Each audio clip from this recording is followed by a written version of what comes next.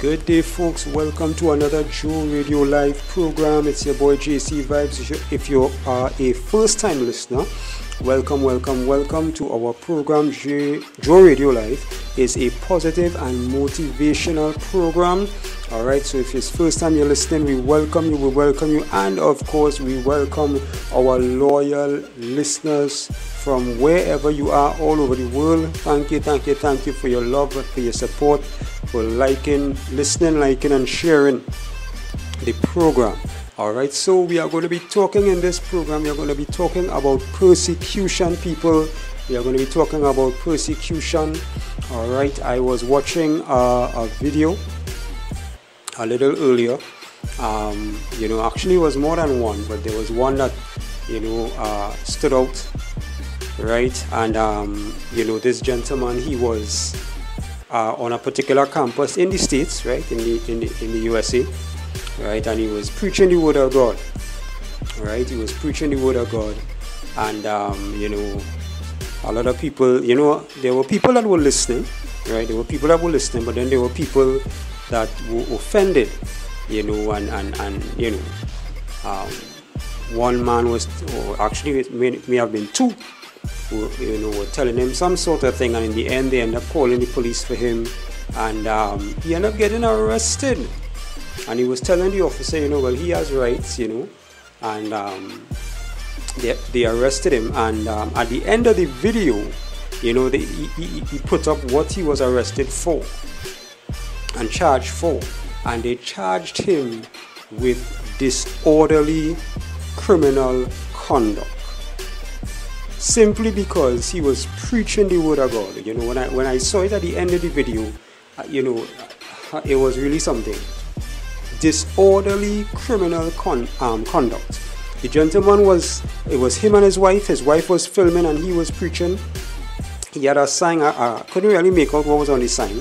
All right, and he touched on different things. He touched on homosexuality. He touched on idolatry. And that kind of thing. And there were people on the grass listening to him. And that kind of thing. And of course, you had the people that didn't like what he was saying, and and that kind of thing, right? But it just the Bible speaks about these things, and as believers, we really have to. It's already started, as a matter of fact. I was going to say we have to get ready, but it's already started. In some places it's a lot worse than some places. And I term it, there are different types of persecution. Right, there's heavy persecution, where your life is literally under threat. You're running for your life. There are people running for their lives in different parts of the world because of the gospel of Jesus Christ. There are people underground, wherever, in forests, living, hiding, and in caves or whatever the case is, And then there was another video that I came across, or a story, true story, of course, of a SDA church that was raided in China, I believe it is, that was raided, and Bibles confiscated, and the members were beaten, and at least some of them were made to renounce their faith, and all that kind of thing. This thing is real, people. This thing is real. Persecution is real, and this is why we really have to pray. Even as the Bible says, pray without ceasing, and we have to pray for one another. We have to pray for one another. No man is an island to himself. We have to really pray. We have to pray for the unsaved. We have to pray for the saved. We have to pray for everybody. And in these last days which we are living in, and yes, if you did not know, maybe you just woke up after how many years, we are in the last days. All right. And if you have not recognized the signs, we are definitely in the last days. All right. And so we really need to be in prayer and stay in prayer and stay in the presence of God. Even as we do this Joe Radio program, keep us in your prayer. I've been through a lot of stuff over the years doing this program.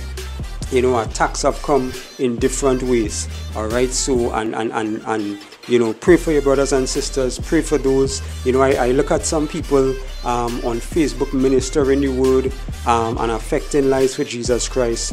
And we really need to pray for our brothers and sisters, in and out of Christ, everybody, you know what I mean, right? So, we talking persecution today.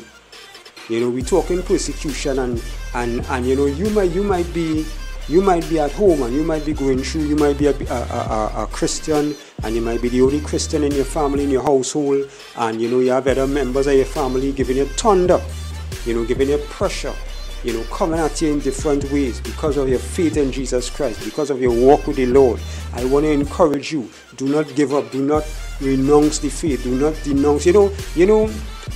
When Jesus died on the cross, he could have, even the people and them, they said, if he's the King of the Jews, if he's the Son of God, come along off the cross, and that kind of thing.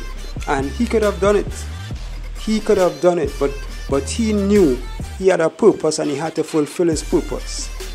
And it is because of him fulfilling his purpose that we are here today, that we have an opportunity to be with Jesus Christ for all eternity, and we don't have to go to hell because of what Jesus did for us on the cross.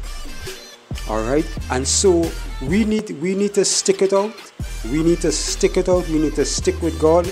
God has stuck with us for how much years, and he will continue to stick with us as long as we walk in obedience to him and do what is required of us.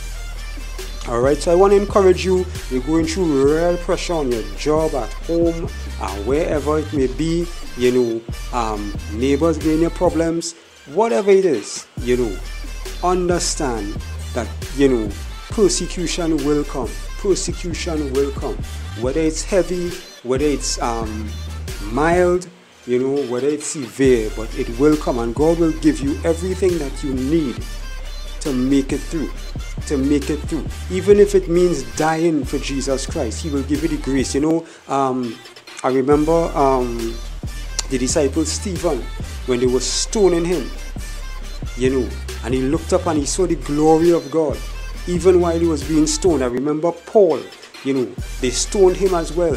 They beat him, right? And I think, if I remember correctly, they put him outside of the city or something like that, or outside of the gate, and he got back up. And he went back because he had a purpose to fulfill. And when we are purpose driven, when we